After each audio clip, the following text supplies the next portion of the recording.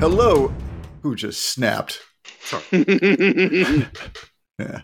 Hello, and welcome to another edition of Barbarians at the Gate. This is Jeremiah Jenny, broadcasting high above the Dongcheng district of Beijing, I think, because we've gone through an entire week of epic sandstorms that are keeping us inside. Yes, last year at this time, I was locked inside because of COVID. Now I can't go outside because there are sandstorms. Beijing welcomes you. And it also welcomes David Moser, calling in from across town so he doesn't get sandblasted on his way here to the studio. How you doing, David? Same as you. I wanted to mention this as well. I was assuming you had a great view of the sandstorm from your high peak there. But also, I've been noticing I'm going to the air quality index a lot when I'm in the cab. And I went, Jesus Christ. Do you have the feeling that these natural disasters are kind of waiting in line and you sort of politely, one leaves and the other comes in? Because if they hit us all at once, it would be, the apocalypse. It's almost as if somebody should write some kind of book in which they parse the prevalence of natural disasters and connect it somehow to political legitimacy. Maybe some sort of mandate something of some about kind. A mandate of hell or something. Yeah, right. They're working on the branding. They're going to focus group it. They're talking to a few people. Right. And with us today, calling in from the United States, although that status may change very soon, we're pleased to welcome Jesse Appell, bilingual comedian and creator, has over 3 million followers on platforms around the world. He is a disciple of Master Ding Guangchuan, performs both Chinese and English comedy, live and online, and is the founder of Jesse's Tea House, an online tea shop with some of the best tea you can buy anywhere. You noted outside of China. Best tea anywhere, we'll just call it that. And welcome to the podcast, Jesse. How are you guys doing? It's good to see some old Beijing faces. Not necessarily that you're old. You are old Beijing. You're Lao Beijing faces, not Lao Beijing faces, if that makes any sense. Yeah, that's a nice save. The portrait on Tiananmen Square is a little older than me. Yeah, I think. A little older. Yeah. Not by much. Yeah. So, Jesse, how you been keeping these last 3 years? You do Chinese comedy, Yep. But you've been based in the United States. Have you spoken with pretty much every Chinese community in North America so far? Or are there a few you still have to get to before you come back to China? It feels like it. I missed the ones in Texas. Everybody keeps telling me that there's like Austin and Houston have some good communities that I haven't been to. But in the last year and a half, I've done Chinese comedy shows here in LA, where I'm based, San Francisco, San Jose, Vancouver, Seattle, Toronto, New York, Boston, London, Paris, like wherever there has been to do Chinese comedy over the last year and a half, I've tried to do it. Jesse, tell us, for those of you who maybe aren't familiar with your brand and with your comedy, and there may be a couple people out there, I don't know. I mean, 3 million followers is a lot. Yeah. Give us a bit of background. Tell us how you got involved in Chinese comedy, how you got involved, working with Master Ding, and what's been your career path up to this, or at least to the point where COVID kind of derailed things for a moment. Sure. So unironically, I actually owe everything to David Moser because, and David's just like, yep, just nodding. Yep. Probably true. But I actually do because 10%. 10%. I think that's the number. Isn't that the number we arrived at? Yeah, I think we said 10%. Where is it? About that.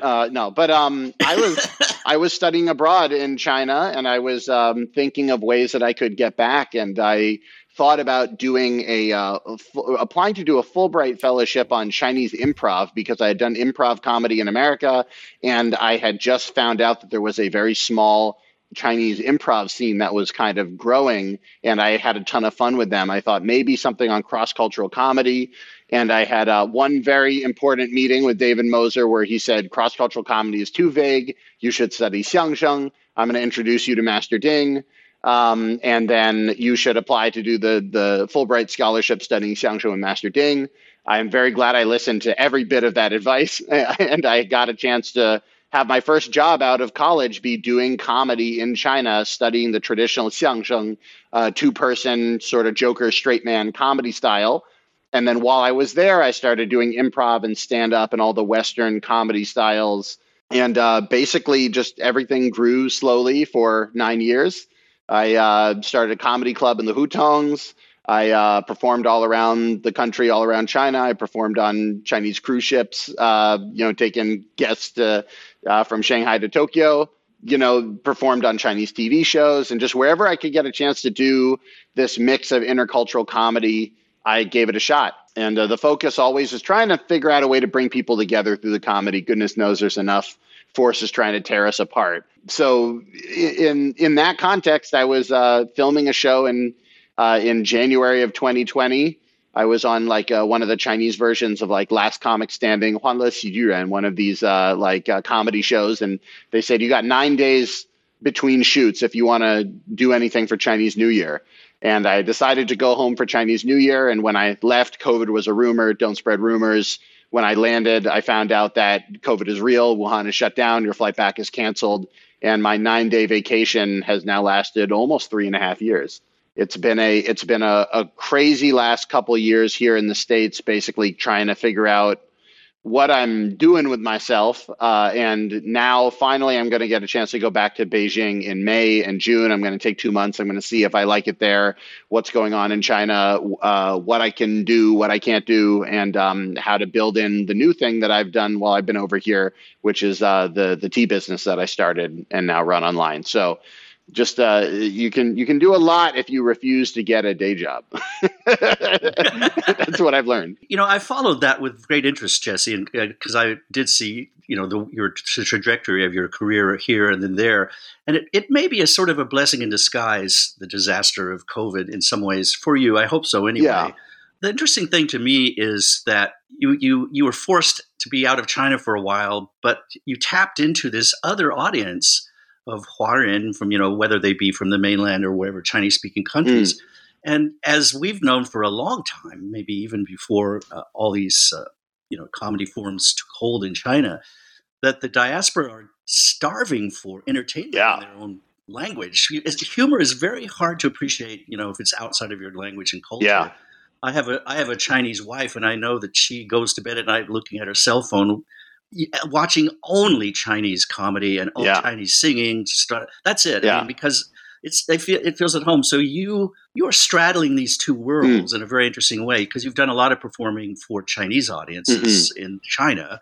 But then what I'm curious about is you've got this different sort of diaspora Chinese who are probably a different age demographic and also some a different life path. But they're also, in some sense, they have their feet in both cultures. They know a lot about American culture. What does it feel like to be doing stand-up or anything in this audience that knows America pretty well? And you don't have to explain a lot, and yet they're also Chinese. You want to give them, how do you do that? How do you manage that? It's actually been a ton of fun. I love performing for the audiences here. I've been surprised that the diaspora audience in America and in Canada and in Europe that I've performed for, we actually have a lot in common because we both have been straddling the cultures. We're both in a position of struggle. We've both lived through struggling to adapt to a new culture and not losing our own. And I think we're all dealing with this situation right now where China's name outside of China is not in a great spot. And they want to continue to grow outside the country and don't want to feel bad about that. But they also want to be proud of being Chinese. And the dialogue that they're getting is influenced by, say, Western dialogue of, diversity in film and culture and whether it be feminism or identity politics and all this stuff that is not really huge in the mainland. And so they're trying to incorporate that in the same way that I can't push that out either, because I live on both sides of the internet also. So we actually have a lot in common, and it means that there's a comfort with performing for them that is great. So I start by doing the same bits that I would do in the mainland. And then the biggest change from a performing aspect is if I go into in comedy and stand-up, we'll call it an act out. If I'm telling a story and I'm playing different people. In China, I would very carefully select which act outs I could do in English that wouldn't confuse people. But it was more than just the language. It was I don't want to have a type of character come up that people won't be able to handle. But here in the States, I have a joke that I've been doing where I get pulled over by a cop in Arizona, and I can be doing the whole setup and stuff 然后就警察拦着我然后他敲那个窗户 is like, sir, you got to put that up on the dash. Like, I can do the whole character because they have seen this character before. And it's not, and if I did that even in like Shanghai where people had great English, everybody would be like, wow, I understood that. I'm so happy I understood that. They'd be distracted by the fact that it just switched like that. Whereas these people, they don't get to hear comedy in their language, but their language really is a bilingual Chinese English mix. So that has been super fun. It's also been fun in the sense that it almost feels like I'm back in the comedy scene in China in like 2015 or 16, when like people are doing it for fun and there's no money in it, but like people really hope that one day they might be able to do something special, and it's about expression, and it's like it's all this stuff that in the mainland actually has started to taper off as you can make money in comedy now. You're getting a lot of like, bandwagoners coming in and trying to do 5 to 10 minutes of jokes and get on TV. And the people here are doing it for the love of the game. So it's actually been a great experience.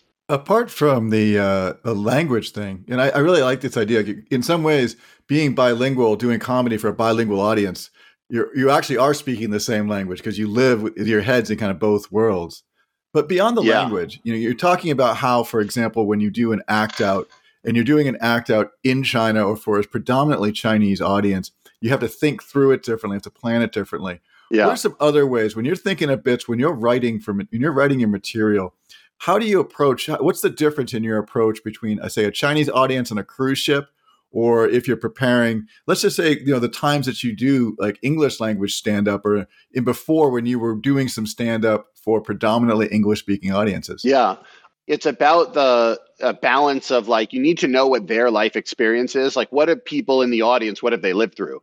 There's a lot of stuff that like mentally people can know, but if they don't have any emotional connection to it, it's really hard to make them laugh. It's like easy to like mentally stimulate them, but it's hard to get laughs if there's no emotion involved. A lot of the stuff that I do is actually about my life, because wherever I go, whether I'm on that cruise ship or whether I'm in Beijing or whether I'm in, Boston or LA, I'm always me. And the identity of me figuring out how to live between these worlds kind of makes sense to everybody at some level. Some specific jokes, if I'm like, oh, this show is entirely like 80-year-old Chinese ladies on a cruise ship, I might do like language jokes or accent jokes or stuff that's kind of going to play. But one of the things I'm curious about is to see whether some of the jokes that I've written here in America, and there's not as many as I wish there were because we don't have any open mics here. It's really hard to develop content if you can't get up in front of people and do it at a low stakes thing. I'm interested to see whether the jokes about my life the last couple of years in America that are connecting to the Chinese diaspora will work over there, because some of it I think intellectually people will get, but whether it will be funny is another choice. Like, for instance, I have a whole bit about being not like getting into weird situations because I'm confused. I don't know whether Asian people I see on the street here, are they Chinese or Korean? Like, like here, like in China, if you're Chinese living in America, oh, that's a real problem. He would have that problem. If I'm Chinese, he's going to interact with me completely different than if I'm Korean. But like in China, there's like not that many Koreans around, and this is not an everyday problem. So maybe they'll just totally get it. And maybe they will be like, okay, I see, that's funny, but it's not going to hit the same way. Or maybe they just won't get it at all because they just haven't lived in a place with a lot of non-Chinese people their whole life. So it's going to be hard to say. When you bring up that, I'd like to mention a joke that you told, and I got it secondhand from our friend Mark Roswell, Dashan, told me this joke. And if you don't want to talk about it, we can edit it out. So don't worry. This is like, this is a real Chinese TV professional that you just heard over here. Yeah. That is the technique. Yes, the technique. Anyway, the joke, and I just sell it very quickly. You don't have to put a setup or anything, but you were talking about, what it means to be Jewish, and you're Jewish, and there's stereotypes. And you said the joke is that you notice that there's a similarity in the stereotypes Chinese people have it and that Westerners have. They say, "Oh, you're Jewish. Yeah, you people control the all the banking and all the media, And you tell a Chinese person they have the same stereotype, but for them it's, "Oh, you're Jewish. Hey, way to go, dude! You control all the banking and the media, right?" Now, to me, that's a funny joke. But it's an uncomfortable joke. I mean, it is. It's an uncomfortable joke. Well, it really here's is. the But thing. That's why it's so funny. The interesting but thing. The question, oh yeah, I'm sorry. What were you going to say? Maybe I'm wrong. No, maybe I'm wrong. You can correct me. Is that The discomfort? is your joke? There is an element of discomfort, but I think that Americans are less comfortable than Chinese people are with that joke because Chinese people know they're not like evil at heart for thinking that. They don't have a record. They don't have a record of anti-Semitism, right. so they're like, oh, right. I see that's funny, but they're not as sensitive to it. Whereas in America, like you do have like hate groups and stuff like that, but there's no like anti-Jewish hate group in China. Well, what I'm saying though is that I think it's almost funnier for an American. It's a Lenny Bruce kind of discomfort. Yeah, there's a little something there. But my question is, that's a joke you cannot tell on Chinese TV. I've been trying. I have a list of these jokes that are like right at the edge. Like, you know, like in theory, you might be able to get away with. And this was always for these TV shows, like, because sometimes you get invited on these shows and it's like they're not paying you. It's not a good show. It's going to be a mess. And my polite way of refusing these shows is I have all those edgy jokes that are really not that edgy, but like just the sort of thing that you can't really air on China's TV. And I'm like, if you'll do those jokes, I'll do the show for free. And that's their way of saying, oh, what about your other jokes? I'm like, oh, if you want those jokes, you got to pay me. I have to have a contract, blah, blah, blah. You know, like, you know, I'm going to put in the big money. But these jokes I haven't gotten on TV and no one has been airing them. So if you can get them through, I will show up and do the show. And usually the answer is no. That's interesting, but I can almost guarantee from what I've seen firsthand of the trajectory here, you know, they'll edit anything. No, they can't do that out. My question, I guess, is that's one of the differences I would expect you to be experiencing in front of a diaspora audience versus audience here. The ones there are maybe it's not so edgy there. They're kind of used to, you know, there might be other things, kind of scatological sexual humor. Yeah.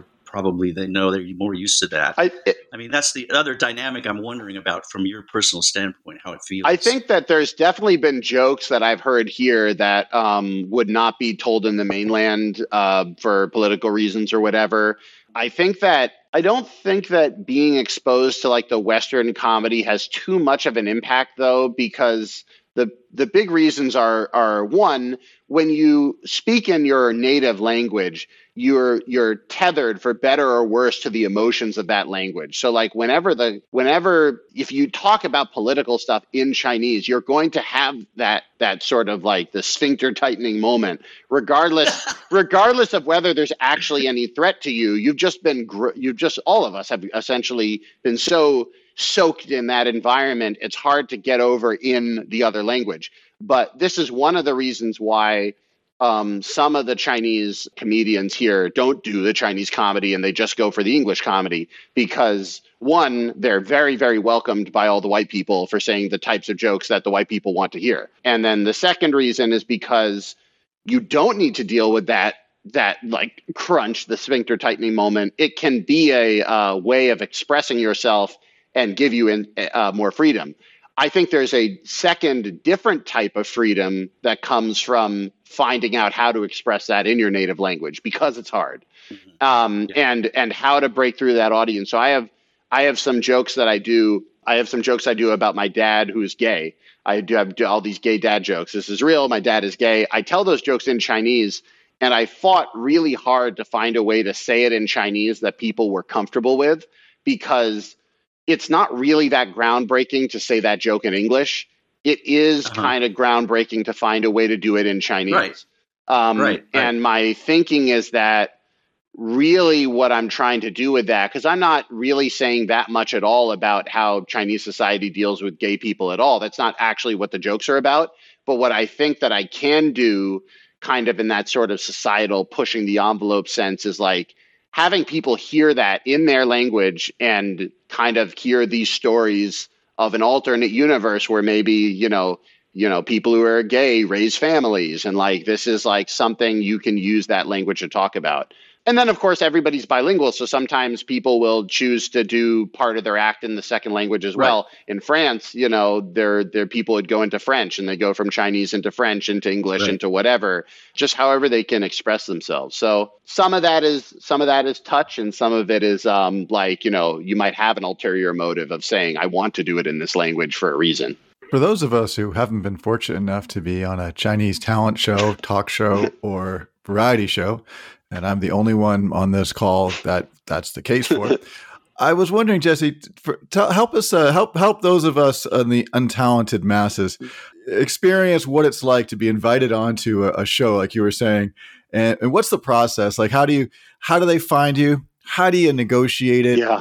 What are the discussions over the material, the pushback, the push forward, all this stuff from the moment someone says, "Wow, that Lao Wai seems pretty funny," or at least everyone laughs at him. Yeah. How do we get them on our show to when the show airs? What does that look like? I give you like a speed run through. So usually you'll get some sort of private message over like TikTok chat, like chat or Weibo private message, or a friend of a friend, like, a producer from a previous show will be like, we have a producer from another channel that wants to invite you on. Would you have a WeChat conversation with them?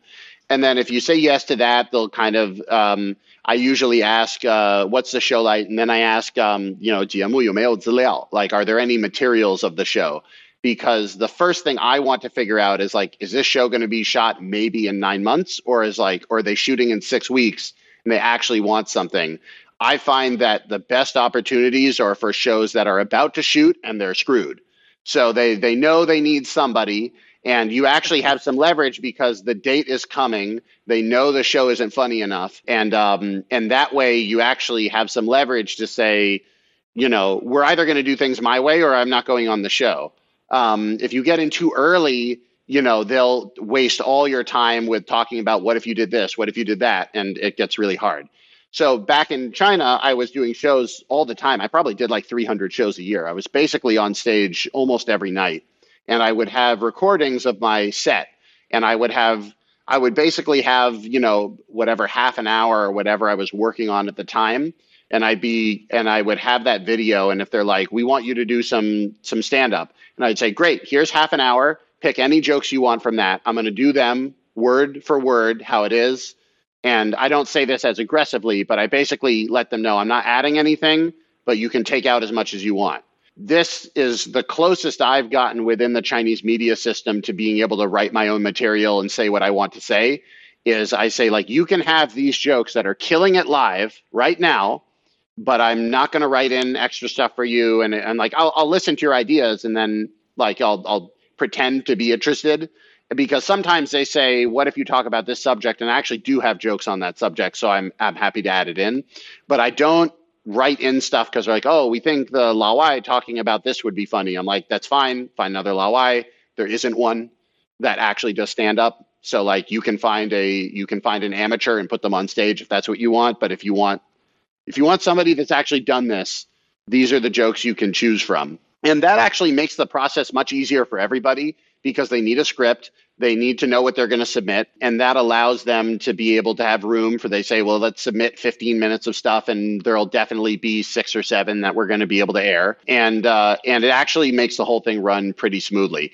The downside is like, you kind of have to be constantly working to be able to have that content ready. But that's also why it works best when those shows are like, we're 4 weeks out and we need it to happen. So if that gets approved, then we'll pick like, usually there's some sort of like a day or two of extra stuff, which is like, you have to go in and get your clothes checked, and like they have to make sure that you do some sort of like prep run. I fight really hard to not do the jokes with no audience ever, just because I don't want there to be any like leverage that they have to say, oh, well, the director heard it with the empty audience and it's not that funny. And I'm like, again, you can't know.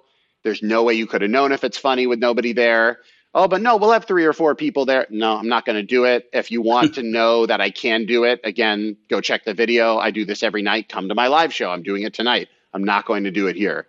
And it's generally just kind of be a pain in the ass, which is really frustrating, that like the best way to do things is to be really annoying. But like, my goal on going on these shows is you don't make a ton of money.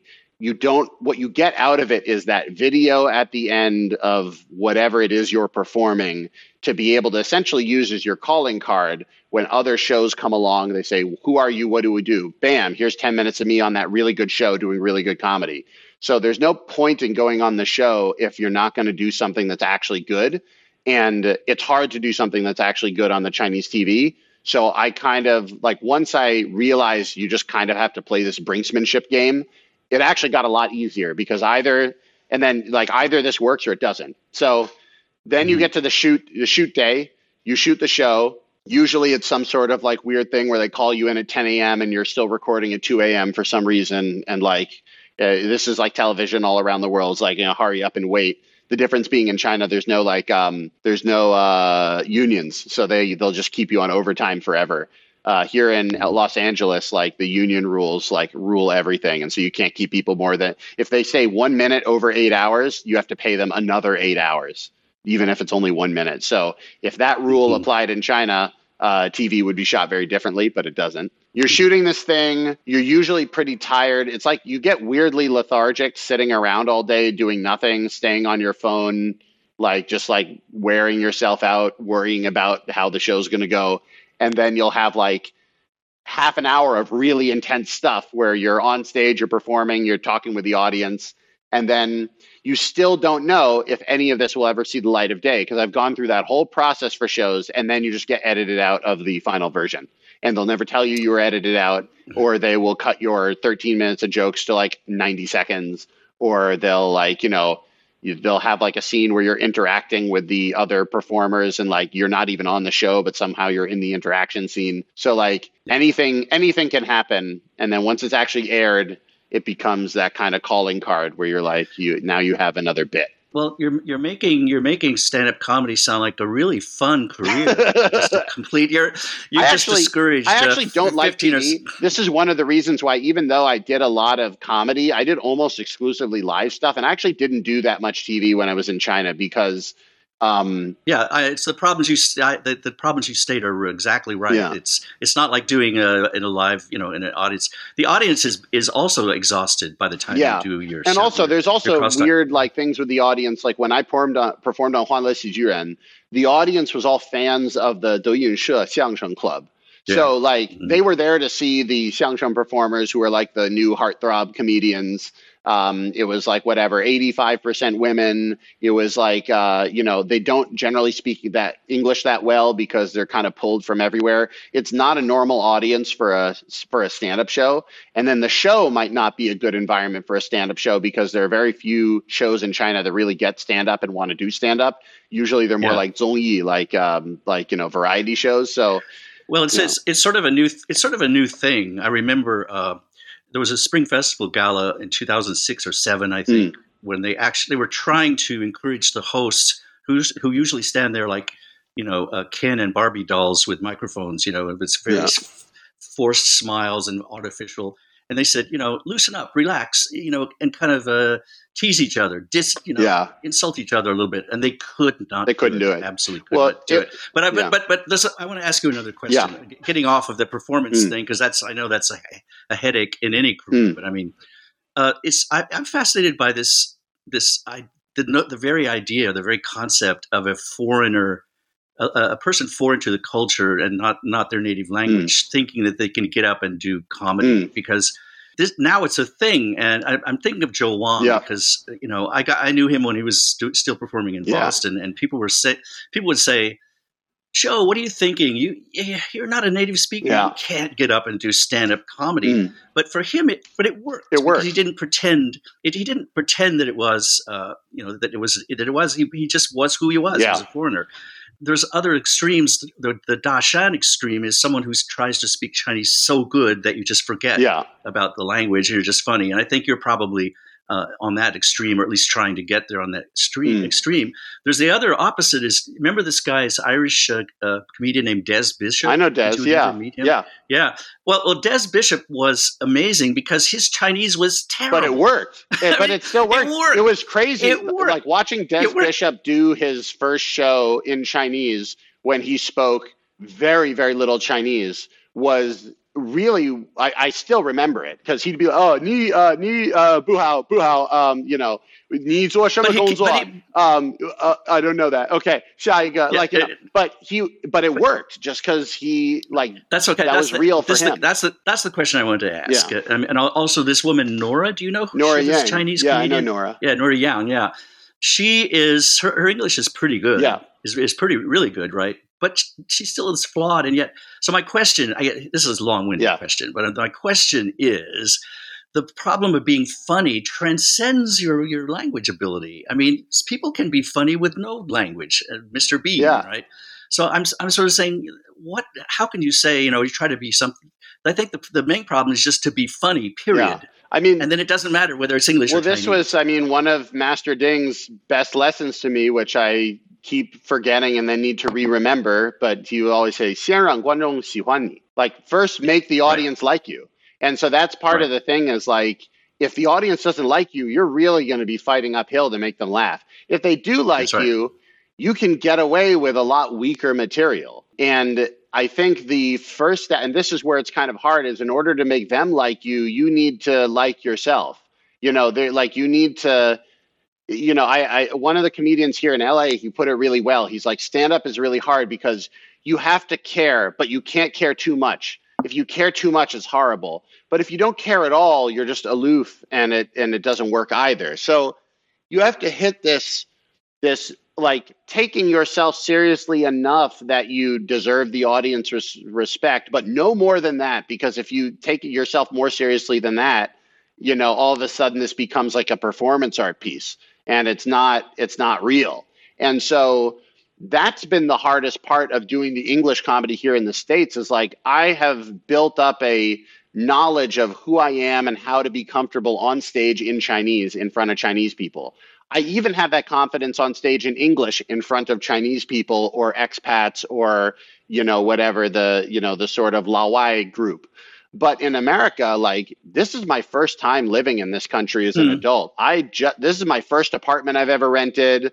Like, I don't know how healthcare works. And like, you think that would be funny, but the audience in America has given me no shtick to hearing my immigrant problems when I look like this. Like, it's like, I have full on immigrant problems. Everybody I know in LA is a first generation Chinese immigrant. And I go and complain to them that I have immigrant problems. They're like, we believe you. Like, they get it. They get it. And then I go and perform for all the white people or even the Chinese Americans. And they're like, we don't buy that at all. And I'm like, but this is me. But I'm trying. This is really me. But it doesn't fit the image. So it's ironic. I've kind of had to flip it around and be like, well, I had to analyze what Chinese people thought was funny. Now I have to analyze what Americans think is funny in this body. And and I'm confident there is something there, but I kind of almost feel like it has to come with me being more comfortable in my own body in America, because, let's be honest, like when I've been back 3 years, but the first year and a half of that was basically in quarantine at my parents' house. That was not the way I normally live, is like, in my parents' house waiting for the world to reopen. I really only had about a year and a half of being a functioning adult in this country, since graduating college. And so I'm still learning how to have that right mix of energy in the English language scene that I've kind of figured out in the Chinese scene. And you're right, it's not about the language, because I speak English. Right. It's about comfort in who you are and your way of doing it.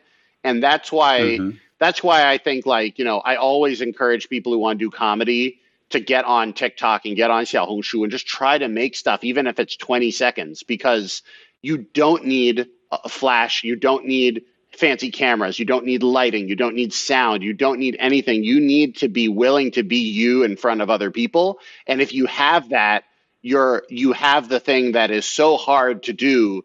You're almost guaranteed to make it if you actually just do the work. I think there's definitely a path forward for everybody in their own sense of humor. And like, the people you mentioned, Des and Joe Wong and Nora, are so different, and yet they're all great comedians. So it works out. Right. So I have a question for you, Jesse. Yeah.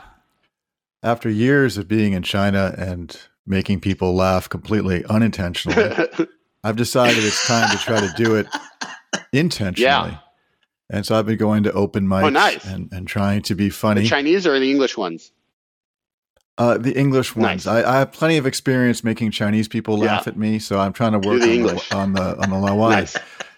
You've given some really great advice here for people who may be interested in pursuing a comedy career. If you had maybe 2 or 3 more tidbits to give, say, somebody who was in your position 8 or 9 years ago, or say a middle-aged man going through some kind of crisis, some pointers on comedy, what would those be? I like this image of, maybe you guys on the radio can't see it, but you have this guy at Jeremiah's that said, what about a middle-aged man going through a crisis? And meanwhile, there's a picture of Mao Zedong on the back wall as he's trying to figure out how to do his stand-up career. That is a crisis.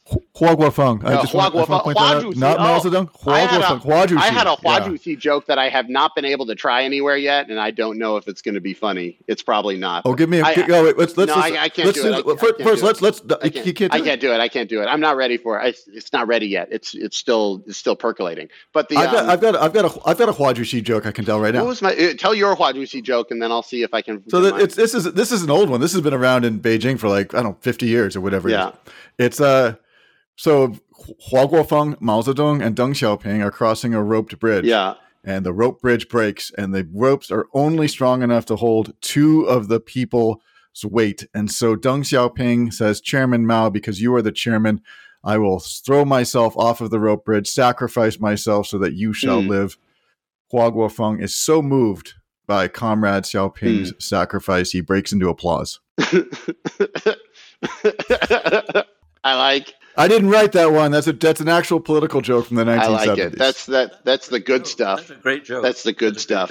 Yeah, I was trying to think of my Hua Juicy joke is a tag, which means it's the first part has to work for the second part to work. But the first part I'm working on has to do with a real issue I was dealing with during the pandemic, where I had all these online followers and I need to make money, but I couldn't do live shows. So what happened was I kept getting pitched by all these junky brands from China that wanted me to sell their schlocky whatever. And the only one that I really regret not taking was there was a brand of watches, and the watch brand was called Biden. And I asked them, I was just out of curiosity, why did you name your brand Biden? And their answer, I felt so bad for them because it was not their fault. They got so close, but they missed. They said, well, we noticed the previous president put his name on everything. So we assume that Americans would also be interested in buying Biden watches. And I was like, oh, this is not your fault, but you're so wrong. And it's I was trying to, and then here's where the other thing comes in, is I was trying to think of how to explain this to Chinese people. It's Chairman Mao was on all the posters, but no one's ever seen a Hua Juicy poster. It's not like some people do it, some people don't. There's some sort of something there. But yeah, anyway, not the point. The going back to the question you actually asked, which is advice for people starting out for comedy. The first thing is and I find this incredibly relaxing. Is not the word, but relieving of pressure is to say, don't assume you know how funny your joke is. Just do it in front of the audience. Don't put all this pressure on yourself that I wrote a good one or I wrote a bad one. If you think it's funny or somebody laughed when you said something similar to it in real life, just put it on the list. Don't put too much expectation on it and just go up at an open mic and do it. Because even after doing this, 12 years, I don't know which joke's going to work. I have an idea. I'm obviously trying to find my own comedy sensibility, but you have no idea whether it will hit. You also don't know how hard it will hit. And you may find that there's an element that works, but an element that doesn't, and you can fix that. So maybe you come up with this joke and the Biden watches joke, that doesn't work. But people were interested in the fact that I had to sell schlocky Chinese brands. Okay, I learned something. If I had been too worried about that joke to ever put it on stage, or if I had spent an hour crafting every single word, I didn't need to spend an hour crafting every single word. It turns out all I need to get out of that joke was the fact that people are interested in that topic, and I can take that and run with it. So don't put too much pressure on yourself to know whether it's funny. Go up and do the mics. And the other thing is to be able to say I think that the biggest difference, it depends on whether you want to do this kind of semi-professionally or professionally. If you want to be a professional comedian, and that doesn't necessarily mean a stand-up, it could mean a comedy writer, it could mean somebody who writes ads for an ad company, but writes funny ads, people who are trying to use comedy professionally. Everybody has a sense of humor, but the thing that makes professionals is they can take a bad joke and make it better. They can take a good joke and make it great. They can improve. And in order to improve, you need to analyze what was working and why. And so film your show. Because on stage, you might be worried you're bombing, but actually there are people laughing, or people laugh at a different part of the joke than you thought, and you say, oh, what was funny there? And then the easiest thing you can do to get your material to be better is just say, well, they laugh here and they laugh here. How do I get from here to here as quickly as possible? Just, they're already laughing. I already have them.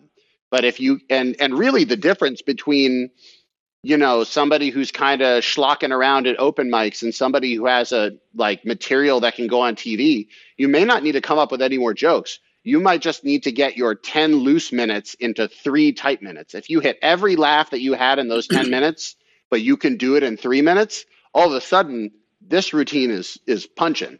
Think of whatever, Rodney Dangerfield or something like that. Bam, bam, bam, bam, bam. It's coming. That tightness is really just a question of, analyzing what's working and going for it. And then also, as I said, not putting too much expectation, on that joke, maybe the topic is interesting. So this is a good to remember. We'll write more jokes on that topic in the future. Maybe you have an attitude that works, a lot of comedians, the attitude is what's driving it. Anything that they can talk about that really sounds like this, and that people are buying this energy. If people are buying that energy, anything you can talk about with that energy might be a good topic. And that analysis comes from filming your act. So that's the advice after all the words. Film your act, see what you're getting laughs, and then try to understand a little bit about why you're getting the laugh there, and realize that you might have succeeded in an area you didn't expect, or you might have failed at something that you thought was working live, but then you go back and you realize it's not really working. I'd like to, I know we're kind of running out of time. We're probably to the end of the show, basically, but I wanted just to bring up again something you brought back earlier, that your goal was to bring people together, especially in this environment. And I want to pay you a compliment. One of the first things I saw when you were stuck outside, something you did was to have a kind of a show. It was in Boston, I think, when you were still there, and the audience was mixed. Was probably both Chinese and Bostoners. I'm not sure, but one of the things you did was to just show the videos that were going around the internet about how people were coping in Wuhan with the quarantine situation. And the videos were interesting and funny in themselves. But for me, this was a moment that was very cathartic, because it was right at the height of these tensions, and you were showing these videos that were so funny, but also just so human. What we saw them doing was just what human beings do. And then later on, as it got worse, we saw the same kinds of very inventive sort of human solutions to these problems. And you made it very, very funny. And I thought, wow, Jesse's got exactly the right idea. You find the commonality, you make fun of it, but in the laughter, there's a kind of a catharsis that's really nice. And I thought that was very good. A good thing you did. Thank you. If it's online, I encourage people to see. Yeah, it's online. It's a real time capsule piece now, because it took place in February of 2020 when China was locked down, but America was not yet locked down and didn't know what was going to happen. Saying, yeah. So it was. I think the thing that fundamentally, whether it's in the comedy, whether it's in my tea, whether it's in writing or whatever, I think the thing I've learned is respect. If you clearly show respect for people, respect for culture, maybe the joke didn't work today, but the show was still valuable, because that's a lot of it's what we're missing. We live in an era of mistrust, and we live in an era of saying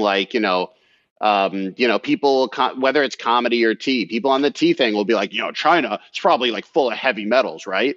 And I'd be like, look, they have a domestic testing thing. I have the testing form right here. You can choose to distrust it, but I think that these tea farmers have been protecting these trees for 1,000 years.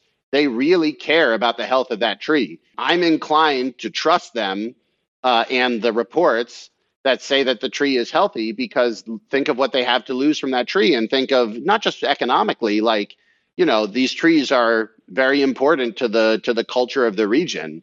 If you start with that kind of respect, it's not just because obviously I don't want people drinking heavy metals, and so I don't buy teas that have heavy metal pollution in them. The bigger thing is if you start from that point of respect, you wind up being in a position where the haters just look really stupid. The haters look very scared, very paranoid. And if you don't respond to that with paranoia and just say, look, These people were put in a bad spot. They didn't expect to be stuck indoors, and look at they're making the best of it. Like, I think that people wind up respecting them, and then through that they wind up saying, that's the thing. 先让观众喜欢你, and then that makes you as a cultural bridge look like a good cultural bridge. And being able to back it up with the language and the cultural knowledge helps too. So it's not just blind respect. It's like, no, I talked to them. Like, if I didn't buy what they were saying, I would tell you, but I do buy what they're saying. And, being willing to take that leap out, I think, is important, especially when it becomes politically inconvenient to do so. I think it's not my fight, but I've been a little bit frustrated at some of the, there are not many, but there are some Chinese immigrant, like diaspora comedians here who are performing for Americans, and they're pitching themselves as Asian. They don't want to be Chinese in this environment. They want to be Asian because Asian content is in right now. And they'll be like, oh, K-pop is big, so you should hire me as an Asian comedian. Like, that doesn't make any sense to me. Like, you're Chinese, own it.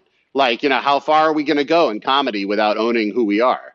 And yet you can get away with it for quite a while in another country. I mean, you can think of, I'm not going to name names, but there are some people on television that are Laowai and they say these things. I'm like, I know you don't know that's true.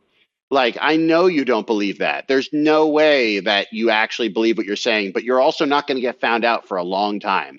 I think that being willing to say, I do Chinese tea culture, I do Chinese comedy. I'm looking for a way to connect China and America. Like, I don't think people should be fighting. I think we should be trying to enjoy our lives. Just reminding people, I'm like, there's maybe 5,000 people in the whole world that benefit from China and America fighting. A couple politicians, some political consultants, some arms dealers, and like people who are directly competing with Chinese products in the American market or vice versa. Like, almost everybody else benefits from us living well together. And that's just a fact. Everybody else just wants to be able to travel freely, work where they want, see their family, eat food, and watch the TV shows they want to watch. It's really that simple. And that's kind of an unpopular opinion to have right now in the States. And it's not, I don't think it's wrong. It's just like, it's not, it's kind of calling everybody out for their paranoia. And it is a little bit uncomfortable, but at the same time, I don't think it's wrong. So I think being willing to say that then puts you in a position where you can start to address that mistrust and approach things from a point of respect. And hopefully, if you do that well, your art, whether it's comedy, whether it's tea, whether it's social media, will kind of feel good. And if it feels good, that's the first step to making it work. Well, Jesse, thank you so much for coming on the show. We'll have a complete list of links to all of Jesse's multi-platform dominance in the show notes. I think David's looking at me right now and going, I have to put all the links in there. Yep, all the links, every link, of them. Every social media site. Everything. And my name on every social media platform is different because I have not done this well. So you're going to need to know them all. And we'll also put a link to Jesse's tea house where your teas can be refreshingly free of heavy metal. It is purely Marie Osmond, John Denver, and Taylor Swift and Jesse's teas. Yeah. No metal whatsoever. All right, Jesse, thank you so much for coming on. David, thank you for calling in from like 6 miles away. And right. Thank you all for listening. Join us again on another episode of Barbarians at the Gate. And we are out. Bye-bye.